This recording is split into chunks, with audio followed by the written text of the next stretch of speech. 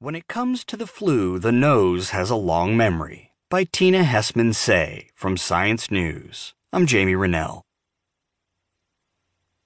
After an influenza infection, the nose recruits immune cells with long memories to keep watch for the virus, research with mice suggests.